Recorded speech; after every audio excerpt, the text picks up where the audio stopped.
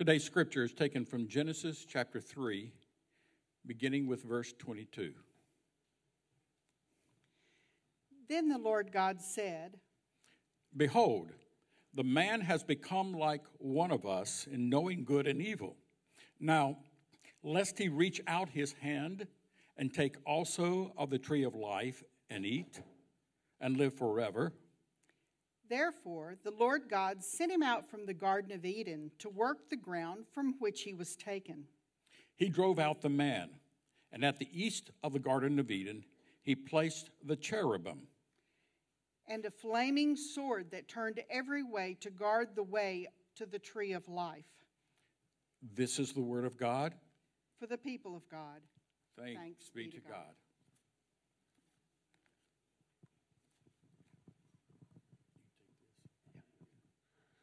Thanks, guys. Well, good morning, everybody.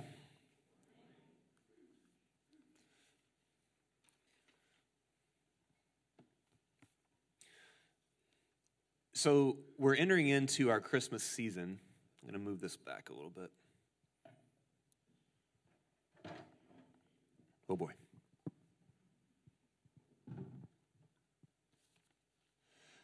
So as we enter into our Christmas season, when you think about what Christmas is, what is the meaning of Christmas? Really what Christmas is the story about God making a way to live together with his people.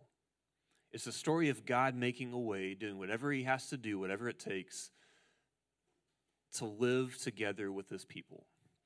And if you've been coming here for a while, you may have heard me say this before, that very often, if we don't have joy in our salvation, if we're not experiencing intimacy with God, if we're not experiencing peace and joy and fruits like that, it's often because our view of our relationship with God is that, or I'll say it this way, that the way to get that joy back in many cases is to remember that when you trust in Jesus, when we put our faith, we put our trust in Jesus, God doesn't just save us, he also adopts us.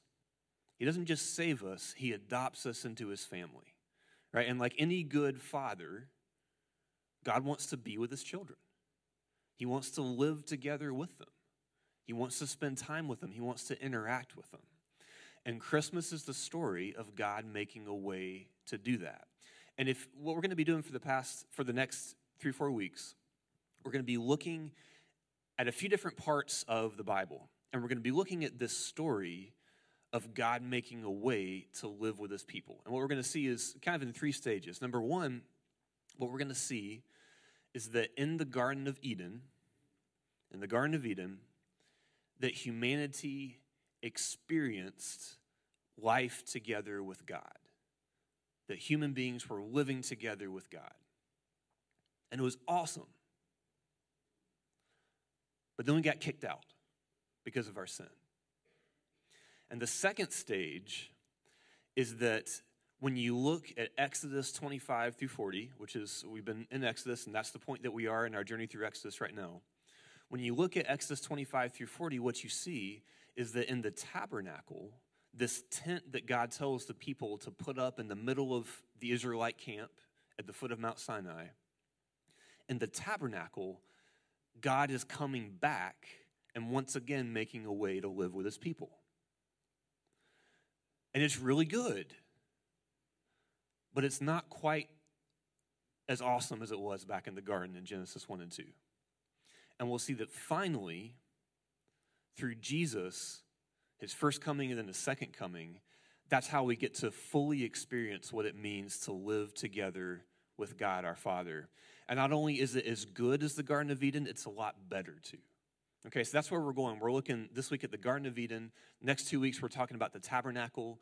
And then on Christmas Eve, we're looking at the incarnation of Jesus, that he dwells with us, or he tabernacles with us is another way that verb can be translated. So I want you to think about the Garden of Eden. I don't know if you've ever thought much about the Garden of Eden. Have you ever imagined what it would have been like to live in the Garden of Eden? Is that something you've ever thought about before? I don't know about you, but for me, when I hear the Garden of Eden, kind of what comes to my mind is like my dad's vegetable garden, right? And so I think, oh, living in the Garden of Eden, living in the garden, I kind of think, and it's awesome, it's great for produce, but I don't know if I want to live there, I imagine kind of like I'm sitting in the dirt with like the cage with the tomatoes growing on it, and then you've got like the cucumbers, and it's just kind of, I don't know if I want to live there, right? And so I think when we think about the Garden of Eden, maybe that's what comes to mind. Well, what comes to your mind?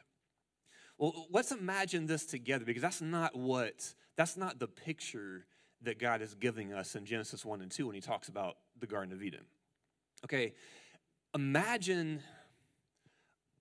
So try this with me, okay? Imagine the most beautiful place you've ever been in your life. Okay, what's the most beautiful place you've ever been in your entire life? The most like comfortable, most just you look around and you're like, man, this is awesome. I want to stay here. Maybe it's when you've been to a national park. Maybe it's a vacation house that you've been at. Maybe it's like at the mountains or at the beach. Maybe it's somewhere else. Maybe it's your favorite spot at your house or the house that you grew up in. What's the most beautiful place? Maybe it's somewhere that you've traveled to in another country. What's the most beautiful place that you've ever been? Can you picture that? Can you hold that in your mind for a second? For me, when Lindsay and I were living in China, there was this retreat center that we went to. And it's in this area that's really hilly, really mountainous. And so you kind of wind up these roads, and you leave the town, and you wind up these roads. And when you get to the top of this, it's not a really big mountain, but it's a pretty good-sized mountain. You get to the top of it, and there's just these really high, tall trees, and this road kind of winding through it. And you finally get to the top, and there's this cleared-off area, and there's this retreat center right there. And it's all made out of bamboo, like all that kind of wood. David Amon would love it. It's got that wood feel to it. And it's got, it's a hot spring is what it is.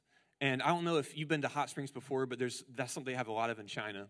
And so there's these pools that are kind of like hot tubs, but not like kind of the sketchy, they're like the in-ground hot tubs, different temperatures. It's a place you can relax, and like all the walkways are like paved in stone, and it's got really cool sculptures, and it's kind of this perfect combination of it's got lots of natural beauty, but it's also really livable. It's also a comfortable place to be. And so when I imagine the most beautiful place that I can think of, I imagine sitting there in that retreat center, next to the pool, and there's like a lake. If you look down the hill, there's a lake down there, and if you look up, you see these snow-capped mountains that are kind of surrounding.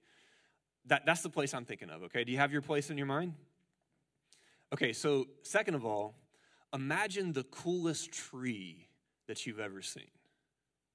What's the coolest tree that you've ever seen before? Okay, there's this, I'm on the campus at Southeastern Seminary, there's this tree that I like to sit under and study at. And it's, I feel like I should know what type of tree it is. I don't know what type. I think it's an oak tree. I'm not 100% sure. But it's just got these branches. Some of you are probably going to hear the description and tell me that's not an oak tree, that's a blank tree. But so sitting under this tree, it's probably, it's at least, it's higher than the ceiling is here, I would say, and about as wide as it is high. And just the branches are just kind of drooping out, so there's enough space under it so you can stand up comfortably. But the branches on the sides kind of droop so much that they almost touch the ground. And you've got shade, and it's really, really comfortable. Okay, what's the coolest tree? When I think of the coolest tree, that's what I think of. Maybe for you, it's a tree, again, a place you grew up with. Maybe it's like a redwood, or what's the coolest tree you can imagine? Okay, now imagine on that tree that your favorite fruit is right there. For me, it's mangoes and coconuts. Okay, mangoes and coconuts and cashews. I know cashews aren't a fruit, but I need a source of protein, and this is my imagination, so that's what's on the tree, okay? So imagine your favorite fruit, and it's not overripe, it's just perfectly ripe, So whenever you're hungry, you can just kind of reach up and just kind of tug a little bit, and it comes right off, and it's just juicy and it's delicious. Can you imagine this with me? That's what the Garden of Eden was like. It says in the description in Genesis 2 that it's this place that's just filled with jewels and has rivers running through it. And it's this beautiful garden, not a vegetable garden, but in like you get the beauty of nature, but a little bit under control type of way. And in the middle of the garden are two trees. There's the tree of life and the tree of the knowledge of good and evil. And the tree of life was this tree that had delicious fruit on it. You can eat from it. It nourishes you. It helps you be healthy. It gives you vitality. It gives you energy. Okay, that's what it was like in the Garden of Eden. Doesn't that sound cool? But the thing is, the best part of the Garden of Eden is not the fruit, it's not the tree, it's not the scenery. The best part of the Garden of Eden is that God's people got to be together with him in the garden. Okay, let's look at Genesis chapter 1. We're going to get to the passage that Neil and Sherry read in a second. Look with me in Genesis chapter 1. You know, we spent a good amount of time in Genesis chapter 1 in our identity series when we looked at how God created us, how he designed us in his image, how he designed us male and female. But I want to take a second and look at Genesis chapter 1, kind of a different angle on it. Okay, I want to look at what Adam and Eve's relationship with God is like in the Garden of Eden, okay? So look at this with me, because what we're going to see is that when God, that humanity, you know, so it says in Genesis, the end of Genesis chapter 2, that they're naked and unashamed, right? Right, they're naked and unashamed. And we usually think about that as far as their relationship. You got a beautiful naked man, beautiful naked woman, this is awesome, and that's true. But the thing we miss sometimes is not only are they naked and unashamed before each other, they're also naked and unashamed before God. They're not hiding from God, they're not scared of God, they're not ashamed of God, they don't have any secrets from God. And what we see when we look at the description of God's conversation, the way God speaks in Genesis chapter 1, look with me in verse 26. What we're going to see is that when God is speaking, he talks about the animals. He talks about the animals, but he talks with Adam and Eve. He talks about the animals, but he talks with Adam and Eve. Okay? So in verse 26, then God said, let us make man in our image after our likeness, and let them have dominion over the fish of the sea, and over the birds of the heavens, and over the livestock, and over all the earth, and over every creeping thing that creeps on the earth. So God created man in his own image. In the image of God, he created him. Male and female, he created him. And God blessed them. And God said to them, be fruitful and multiply and fill the earth and subdue it, and have dominion over the fish of the sea and over the birds of the heavens and over every living thing that moves on the earth. And then God said, and I'm going to nerd out a little bit on some grammar, but look at if there's any English teachers here, you're going to love this. Look at the pronouns. Look at the pronouns that God uses in this next verse. And then God said, behold, I have given you, he's talking to the man and the woman, he's saying, I have given you every plant yielding seed that is on the face of all the earth, and every tree with seed in its fruit. You shall have them for food. Okay, so I know that might seem a little nitpicky, but look at what's happening here. God is addressing Adam and Eve. He's using I and you. He's using you and me.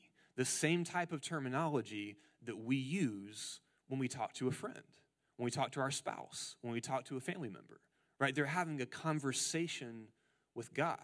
And if you keep looking in Genesis 1 through 3, what you see is that God not only talks with them, in Genesis 3 it says that he's walking in the garden in the cool of the evening. So this image that we get, God's walking in the garden, he's talking to his children, he's saying things to them, they're saying things to him, and there's no fear, there's no shame, there's just joy, and there's peace, and there's unity, right?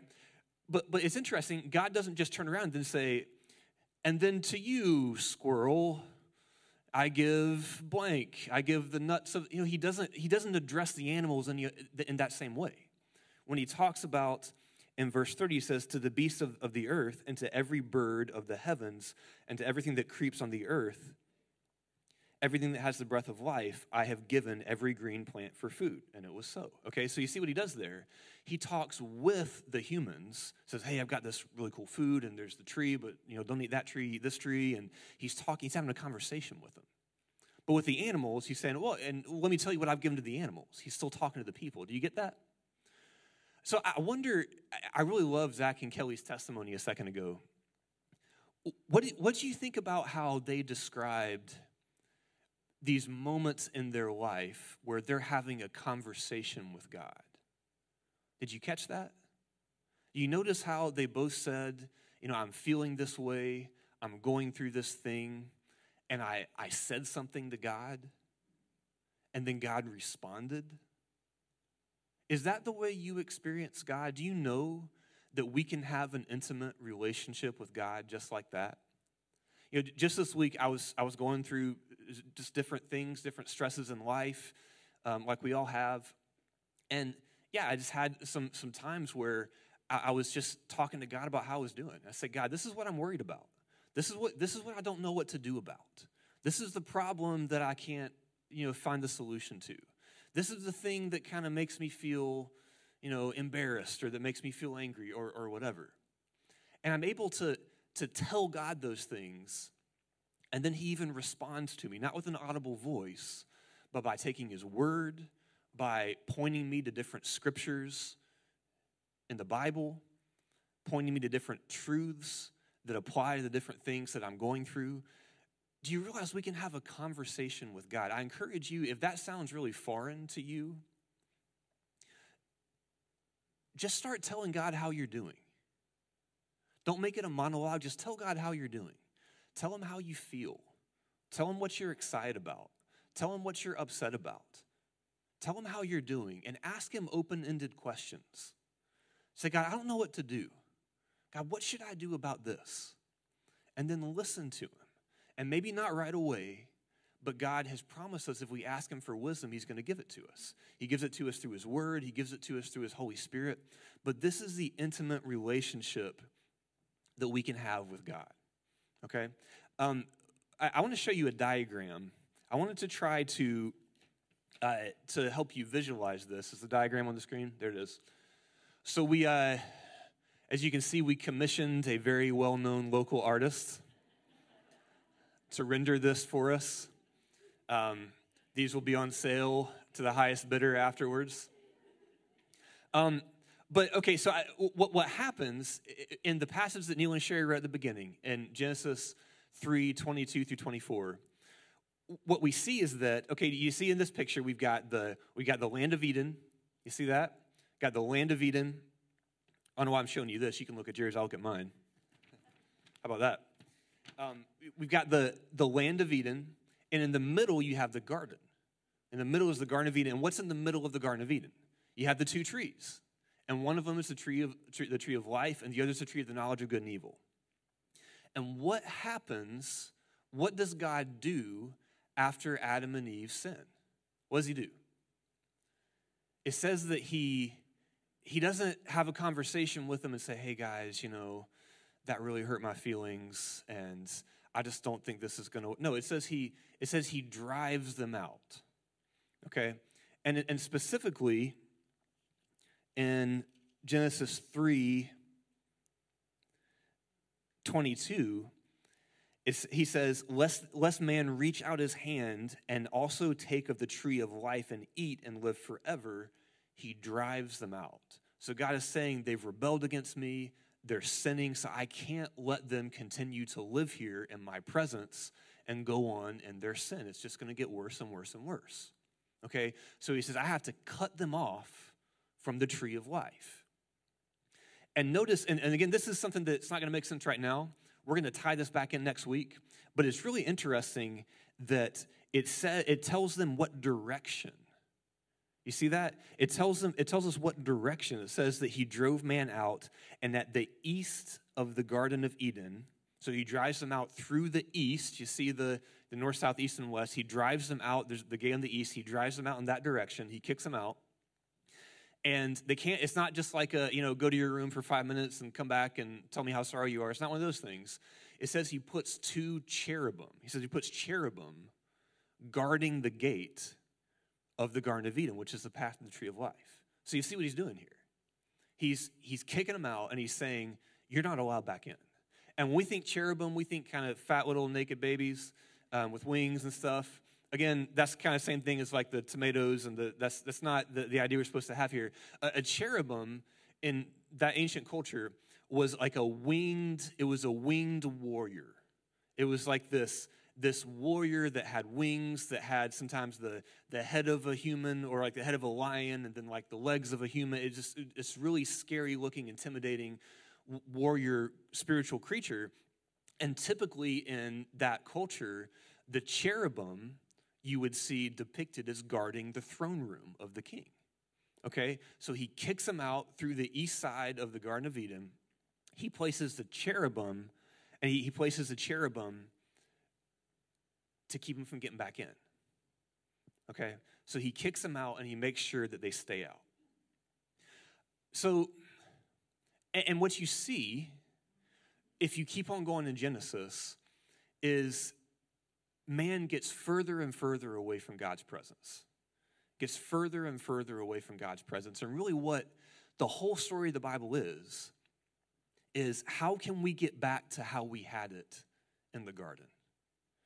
We're with God in this beautiful, wonderful place, full of abundance, full of life, naked and unashamed, not necessarily naked, but unashamed, together with God in perfect peace and perfect joy, experiencing perfect love. And we have this longing in our hearts to get back to that. Okay, I want to tie this into Christmas real quick. How many of you know what I'm talking about if I use the phrase the Christmas blues? How many of you know what I'm talking about? Right? What are the Christmas blues? We have this big build up to Christmas. We have all these expectations. I mean, it's like for Christmas, we're just gathering together all of the best stuff in life, right? You've got your favorite people, you've got your favorite foods, you've got beautiful decorations, you've got presents, and it's just this thing that we look forward to, and we have this hope that it's going to satisfy us, right? And for some of us, Christmas is a painful time because it reminds us of brokenness in our families. Maybe we've lost loved ones. Maybe we have some dysfunction in our family. Maybe we've been estranged from some loved ones. Maybe we live very far away from some loved ones. Or maybe we have really good relationships with our families. But even after we get done with the food, when we have the presents, we have the parties, we enjoy that time, it just doesn't quite do it for us. It just doesn't quite satisfy that longing that we have that we were hoping it was going to fill. Have you guys experienced this before? What I want to encourage you to do, because again, like I said at the beginning, God, the story of the Bible is that God doesn't, when we trust in Jesus, he doesn't just save us, he adopts us into his family so that we can live together with him. What I want to encourage you to do over this Christmas season is to remember that. Okay, remember that you were created not just to kind of get your salvation ticket and then kind of go on your merry way. You were created to be with your Father. You were created to be in God's presence with God's people. And so in those times, and I think we all experience these times, when it's great, when we have joy, when everything seems like it's going the right way, when we've got the food, we've got the music, we've got our friends, and we're just having a great time, recognize that for what it is. Okay, recognize that for what it is. That we're experiencing just a little bit, just a tiny taste of how good it is to be in God's presence.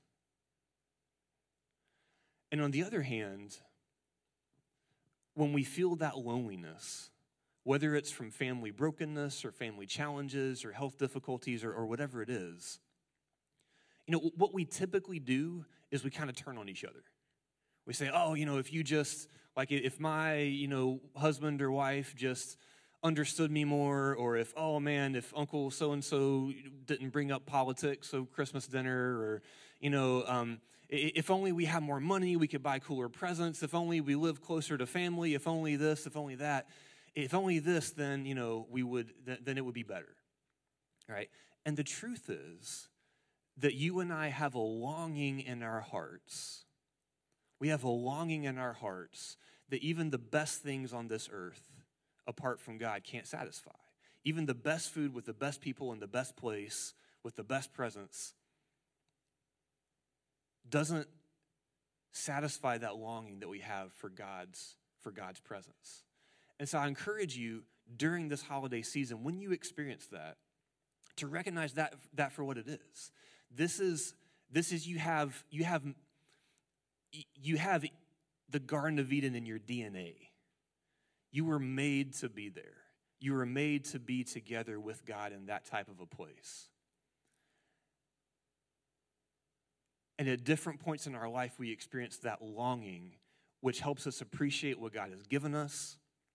And it also helps us to look forward to what's coming next. Okay? And what we're going to see moving forward in the next few weeks is that in the tabernacle, God takes steps to restore that relationship. He takes steps once again to be together with his people, to let them experience the abundance that they had in the Garden of Eden, and to let them experience the joy of his presence. Let me pray for us.